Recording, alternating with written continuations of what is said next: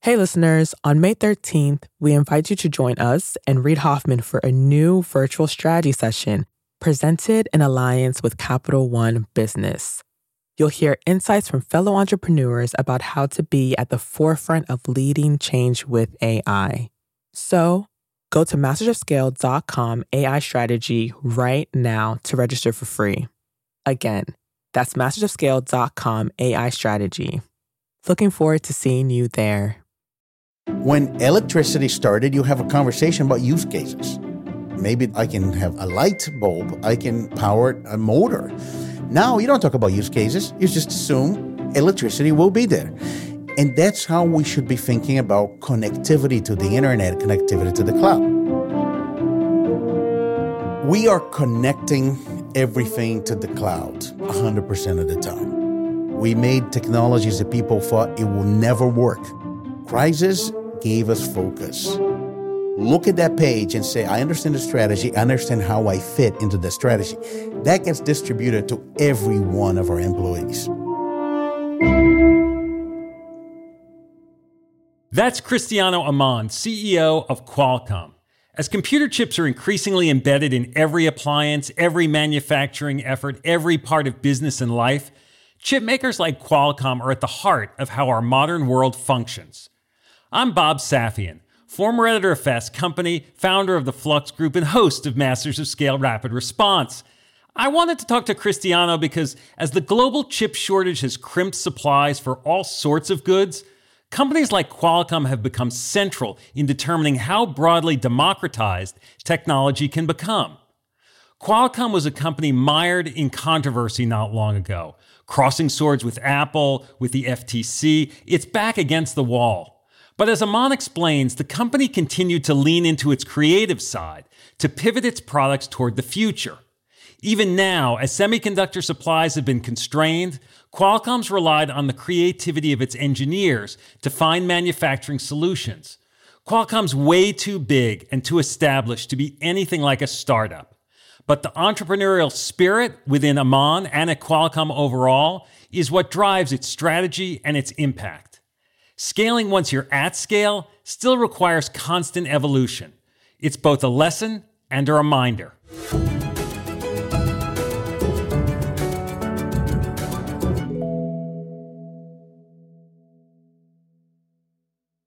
Hi, listeners. It's Erica Flynn, VP of Alliances and Audience Development at Wait What, the company behind Masters of Scale. My day-to-day consists of nonstop communication, not only with my immediate team, but with our current partner relationships and with incoming leads from possible future partners, which is why I rely on the ease of Grammarly to keep my communication clear and efficient. One confusing email can turn into several confused replies, which can turn into an unexpected meeting which no one wants, needs, or has time for. Having Grammarly on hand as my trusted AI writing partner not only streamlines my extensive to-do list, it minimizes miscommunication by quickly and efficiently synthesizing information and carefully curating tailor-made responses to specific groups. In fact, companies that use Grammarly to communicate can save 19 days per year per employee. Grammarly eases the writing process. It's a writing partner from the blank page to the last word typed before hitting send. Join me and over 70,000 teams who trust Grammarly to work faster, hit their goals, and keep their data secure. Visit Grammarly.com to learn more. That's Grammarly.com.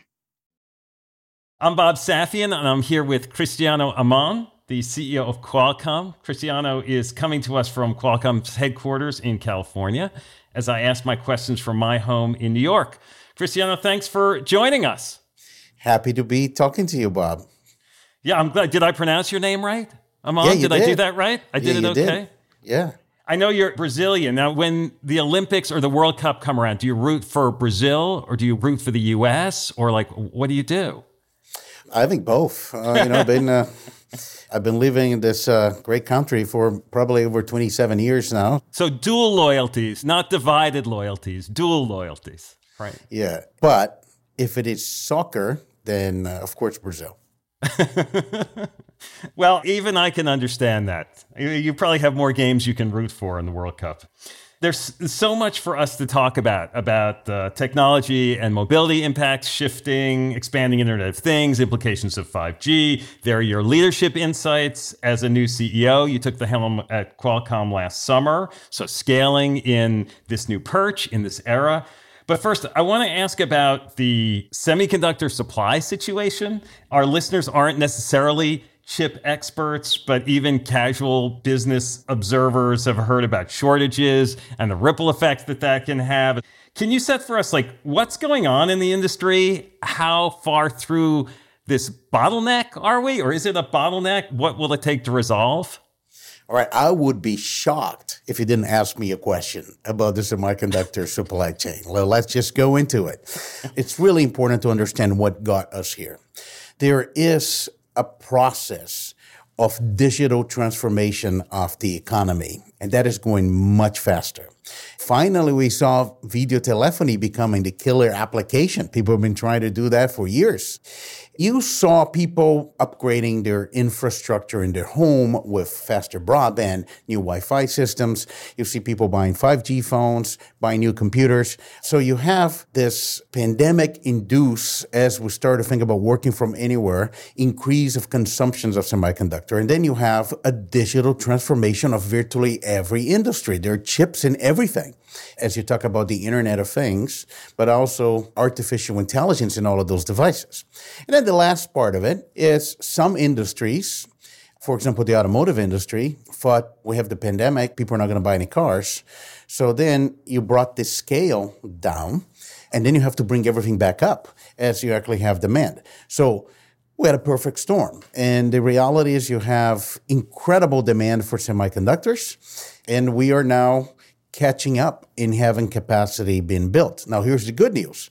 The good news is there's a lot of investment going in semiconductor. There's a lot of investments in trying to build a resilient semiconductor supply chain, because it's not about solving the problem today. It's about making sure we have chips for the next few decades. And I think there's this new sense of understanding of the importance of semiconductor. People realize that chips are important. And chip companies like Qualcomm are important companies. So if anything, that's the silver lining.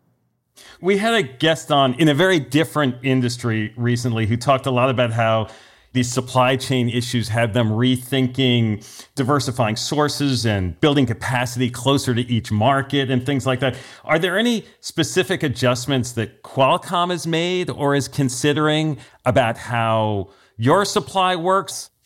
We have done better than some of the other semiconductor companies because we were able to tap into our incredible engineering capability, and we will be able to redesign our products to every available semiconductor manufacturing capacity out there.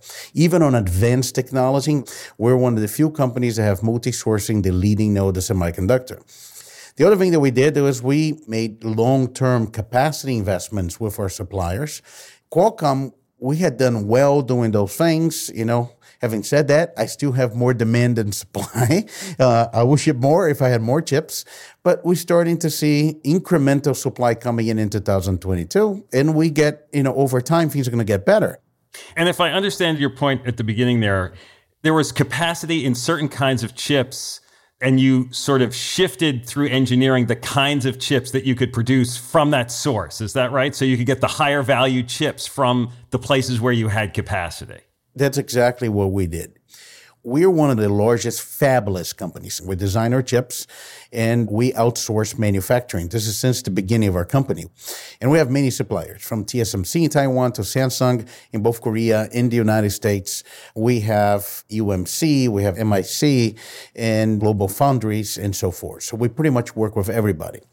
And as we started to see shortages in particular semiconductor technology, we quickly designed the products in that foundry into a different technology where we could find capacity available. I think what did set Qualcomm apart from the other companies is the speed that we could redesign our products to tap in every possible capacity we could find. If anything, all the credit goes to our incredible engineers. So since you became CEO last July, you've been emphasizing this sort of broadened demand for chips across automotive and retail areas you've been pushing into, as well as the core mobile handset market. And you power most of the AR and VR headsets behind the emerging metaverse. What do you think people most misunderstand about how chip technology and this wave is going to impact business and culture? So the first thing is we are connecting everything to the cloud 100% of the time. Look, when we set ourselves to design 5G, we knew that this technology was designed to be the fundamental last mile connectivity technology, not only connecting people, but connecting everything. We made an analogy saying 5G is like electricity, and people didn't understand that. And we said, look, when electricity started, you have a conversation about use cases. And you talk about it, maybe I can have a light bulb, I can power a motor.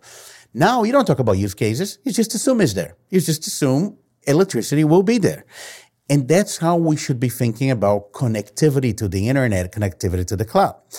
As we build this connected society, and as we look, for example, just look at the Wall Street, the valuation of the mega cap companies, some of the hyperscaler cloud companies, whether it's Microsoft and Azure, Amazon, AWS, Google.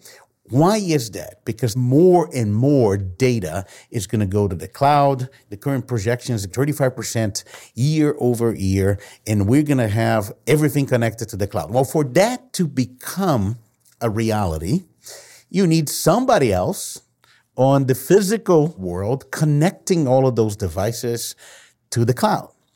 And as you connect those devices to the cloud, you start to see the benefits of artificial intelligence from coming from the cloud to your device or from your device to the cloud. The devices become smarter. They have contextual data.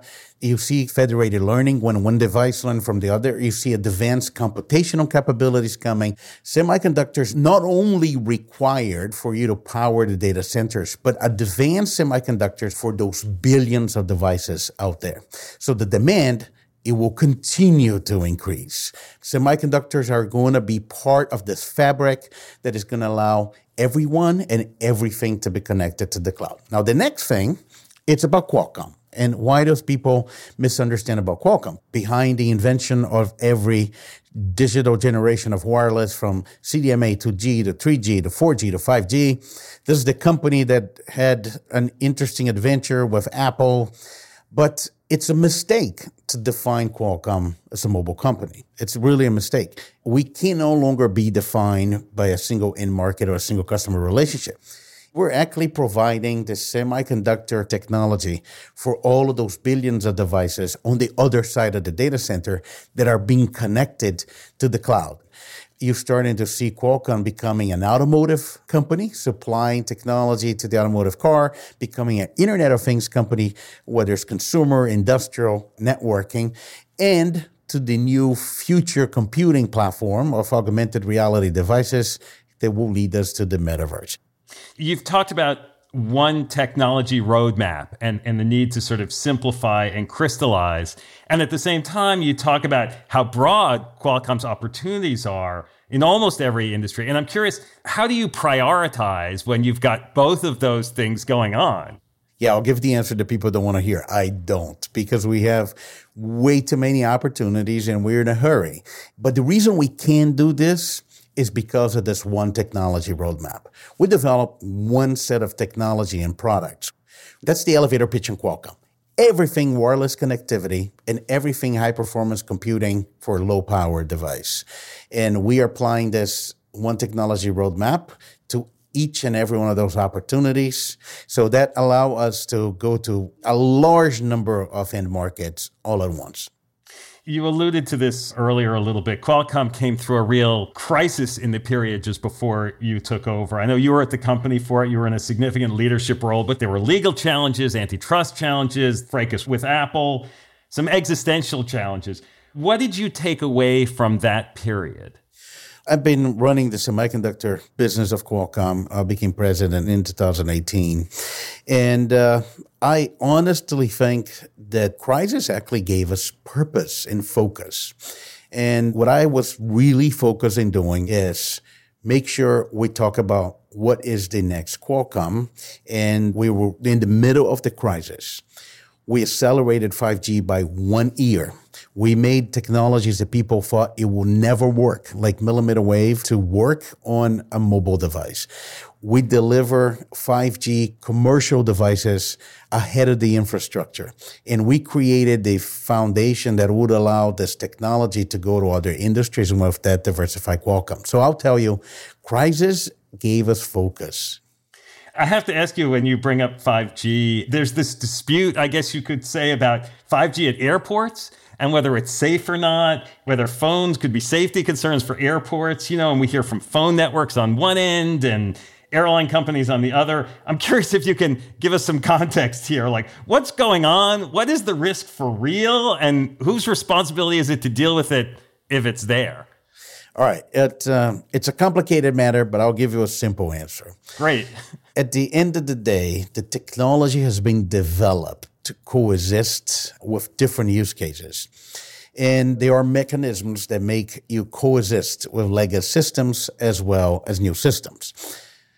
It's all about the FCC and the FAA working together in determining the rules. This is not new to any generation of wireless. This is absolutely not new.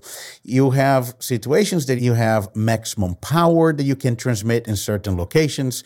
You have maximum height of the antennas. So the industry has been working with those things for a long time. It's all about getting the technical data in the table, follow the recommendations that are available in the standards, and it's going to work, and it's not going to be a problem. So this isn't something to be scared about. It's not a scary thing. It's just sort of clarifying what the rules are and who's making each of the rules in each of the places. That is correct. I think it's because it's new. It's something that has happened with different technology. I'll give you an example. At some point, you have a lot of conversations when you started to bring 4G into the band that was called CBRS. There's a lot of debates about whether they will interfere with Wi-Fi or Wi-Fi when they interfere with 4G. And people work it out, and it's going to be the same. I mean, that's what new technologies are. We have to work out those wrinkles. Hey, listeners. It's Jodine Dorsey, the VP of Live Events at Wait What, the company behind Masters of Scale. I am constantly tasked with reaching out to teams across a wide spectrum of professions and the vastly different personalities that go with them. Grammarly helps me quickly shift tones to better communicate what I want to say and saves me valuable time in the process. Our upcoming Masters of Scale Summit event features top-tier speakers from CEOs to founders to political leaders. Grammarly's ability to produce on-brand writing helps me properly prepare for each and every thought leader I interact with on stage. It lets me generate the most exciting specialized content for our audience. In fact, teams that use Grammarly report 66% less time spent editing marketing content, which I've seen firsthand with my Summit team. Join me and over 70,000 teams who trust Grammarly to work faster, hit their goals, and keep their data secure. Visit Grammarly.com to learn more. That's Grammarly.com. Before the break, we heard Qualcomm CEO Cristiano Amon talk about the semiconductor supply chain, how chips are moving into every industry, and how a time of crisis helped Qualcomm become more relevant. Now, he talks about his struggles to find work-life balance, what makes his role as CEO different than his old job, and how mobile can help bridge the digital divide. Plus, how Qualcomm is making the transition from a B2B company to a consumer brand in a very different way than Intel did. And Amon's simple tips for getting everyone in the organization aligned around a single strategy. One of your colleagues said to me, Cristiano, he never takes his foot off the accelerator. And I'm curious whether you have the same expectation of those around you. A lot of leaders and managers are struggling right now with how to balance a demanding, high-performance work culture with this sort of rising stress and mental health concerns among their team. And I'm just curious how you balance that, how you manage your team with their stress, how you manage your own stress, or maybe you don't get stressed. That's a very good question. It's a complicated question. So let's just talk about work-life balance. I am still work in progress in the area. We have a lot of opportunities in the forefront of innovation. Everything's new. Everything's always changing. We see new opportunities. We have to move fast. But at the end of the day, we also need time for ourselves, for our family. So this is a constant work that I have been doing it with my own life and try to find balance. It got a little bit more hectic as I become CEO, but I'm sure we're going to find a balance. At the end of the day, we all need to take vacation. We all need to spend time with our family and loved ones. We need to do things that take our mind off work, get us to recharge our batteries. And this is exactly when you find that balance, that's where you really find a high performance team. Yeah. I understand that you got a puppy during COVID, your family, that you take it for a walk each morning. I'm curious, is that walk like a meditative moment for you? Like you're clearing your head and doing deep breathing? Or is that a time when you're like getting yourself pumped up for the day and preparing in your head the things you're going to get to? Yeah, I have to confess, is the latter. Sometimes I use the time to think about how she's going to play my day. What are the things that I'm behind? What do I need to do? How do I prepare for meetings? But it's that quiet time that is helpful as well. Sometimes I say the most important thing I'm going to do today is decide what it is I'm going to do today. Absolutely. What have you found that's different about being a CEO than the previous positions you've held? What is different is you do feel the burden on your shoulders of the CEO position. It's an incredible responsibility, given how smart our employees are. And there's an expectation from you, not only from the outside, but also from the inside. How do I deliver on those expectations? That's a change. I think the second change, which is kind of more of a moment that the company is going through right now. I am in a hurry, not because there is any problem with Qualcomm. We're in a hurry because we have an incredible opportunity to establish the company in this new area and prepare ourselves for the next few decades. And as such, we have more things to do than we have time available. And how do we scale and basically execute on all those fronts? That changed too. And we're working on trying to get ourselves ready to do that, including myself. You've been beating the drum that we're one Qualcomm. The structure of the company was maybe a little more diffuse. There was less crossover in ideas traditionally. How do you make that happen? Like, how do you get the internal culture to adjust when there's been a different sort of legacy, which you grew up in yourself and were part of too? It's about breaking all the silos and make sure that we really have one company, one team. We win or we lose together. First of all, I spend a lot of time, and I do it over and over and over, communicating the strategy. And I communicated the strategy from a higher level, also in a detail, and I communicate it to everyone. The other thing that I do, I produce in a large, maybe in an A2 or an A3 size, strategy on a page, all the different business, the products, the technology. So everyone will be able to look at that page and say, I understand the strategy. I understand how I fit into the strategy. That gets distributed to every one of our employees. And it makes everybody feels, I know from a bigger picture where we're going. I know where I fit, and I know how I can make it better. It's proven to be very powerful too. When you empower people, people will actually build on the strategy and do much better. I love that you're saying you say it over and over and over again. Sometimes leaders feel like they've said something and people should get it already. I feel sometimes repetition is helpful because not only it provides consistency of the communication, but it allows people to see how it evolves, and you have now proof points. You can always go back to the original message, repeat it, and show the proof points that people really internalize it. And I'm not shy of over-communicating it. What's at stake for Qualcomm right now? We have a number of key technology transitions ahead of us, which are substantial. When I was in New York presenting our vision at our Investor Day, they said, we don't have one, we have four major, I think, technology transitions. Number one is we are going to see the full convergence of mobile and personal computing. So that's created an incredible opportunity how we think about the evolution of mobile platforms. And we saw it with the work from anywhere that all of us are doing for the past few years. The second one is what's going to be the next computing platform. And we have been investing in the metaverse before it was popular. We have more than a decade invested in fundamental technology that allow you to wear glasses that will be able to connect you with your digital twin, whether it's virtual reality or augmented reality. And as this evolve over the next decade, it could be the new phone and will be the next computing platform. That's number 2. Number 3 is this broad concept of Industry 4.0, when you're going to have smart manufacturing, smart retail, smart cities, and then the car becoming a connected computer on wheels. Those are 4 major, I think, technology transitions, and how we're going to do in those areas is going to define the future of our company. As you're talking, Qualcomm has historically kind of flown under the radar in some ways, certainly compared to, say, Intel, which spent a ton of money getting its name out. Is an under-the-radar position an advantage, or is that something that you're really looking to change? I'm going to tell you something that I think surprised everybody. This surprised us a bit.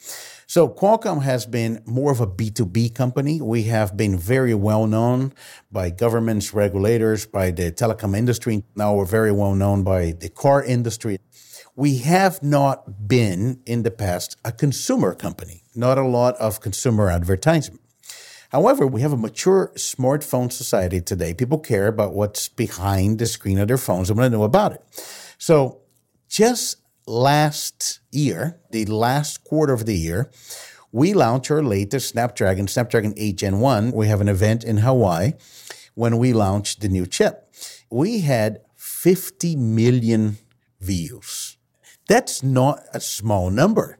So over time, you should expect to see us a lot more visible because the Snapdragon and the Qualcomm fans want us to do that. And for you strategically, is it a strategic advantage? Is it important to be more out there in that consumer space? Or is that just a representation? No, it's important. I am convinced this is important because it also creates an incredible channel for Qualcomm to continue to drive technology. And by having a direct access to the end customers of our technology, not only it's good feedback for Qualcomm, but more important is they will be aware of what's available and they can demand the technology we create. Well, this has been great, Cristiano. Is there anything that we haven't talked about that we should have?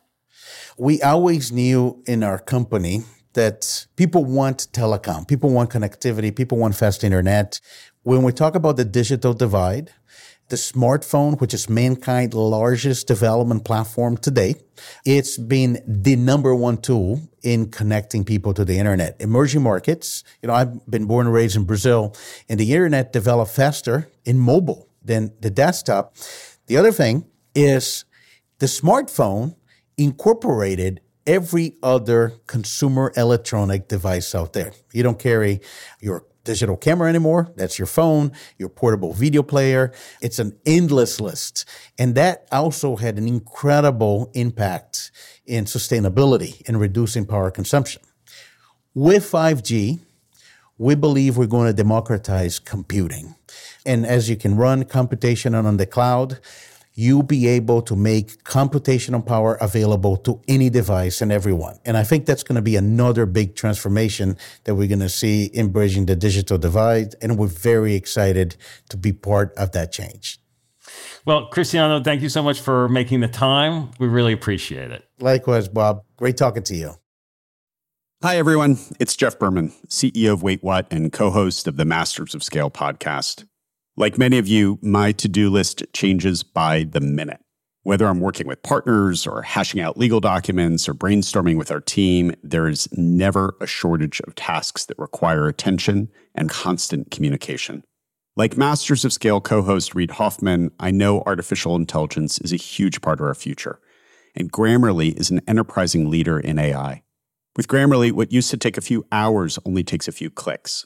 It's like having a collaborator for my writing, helping me generate better first drafts and tailoring messages to our specific audiences.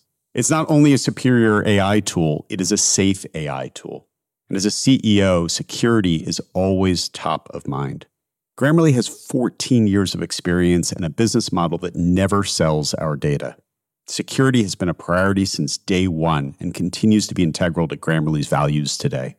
Join me and over 70,000 teams who trust Grammarly to work faster, hit their goals, and keep their data secure. Visit Grammarly.com to learn more. That's Grammarly.com. Masters of Scale Rapid Response is a Wait What original. The show is recorded remotely using sanitized audio gear. I'm your Rapid Response host, Bob Safian. Host for Masters of Scale is Reid Hoffman. Our executive producers are June Cohen and Darren Triff. Our supervising producer is Jay Punjabi. Our producers are Jordan McLeod, Christina Gonzalez, and Marie McCoy-Thompson. Our music director is Ryan Holiday. Original music and sound design by Daniel Nissenbaum and the Holiday Brothers. Audio editing by Keith J. Nelson, Stephen Davies, Andrew Nault, and Mike Gallagher. Mixing and mastering by Aaron Bastinelli. Special thanks to Emily McManus, Sarah Sandman, Kelsey Capitano, Tim Cronin, Charlie Meneses, Adam Heiner, Anna Pizzino, Ben Richardson, Mina Kurosawa, Saida Sapieva, and Colin Howard. Become a member of Masters of Scale to get access to a year's worth of courses and content on the Masters of Scale Courses app. Find out more at mastersofscale.com/membership. Visit mastersofscale.com/rapid response to find the transcript for this episode, and be sure to subscribe to our email newsletter.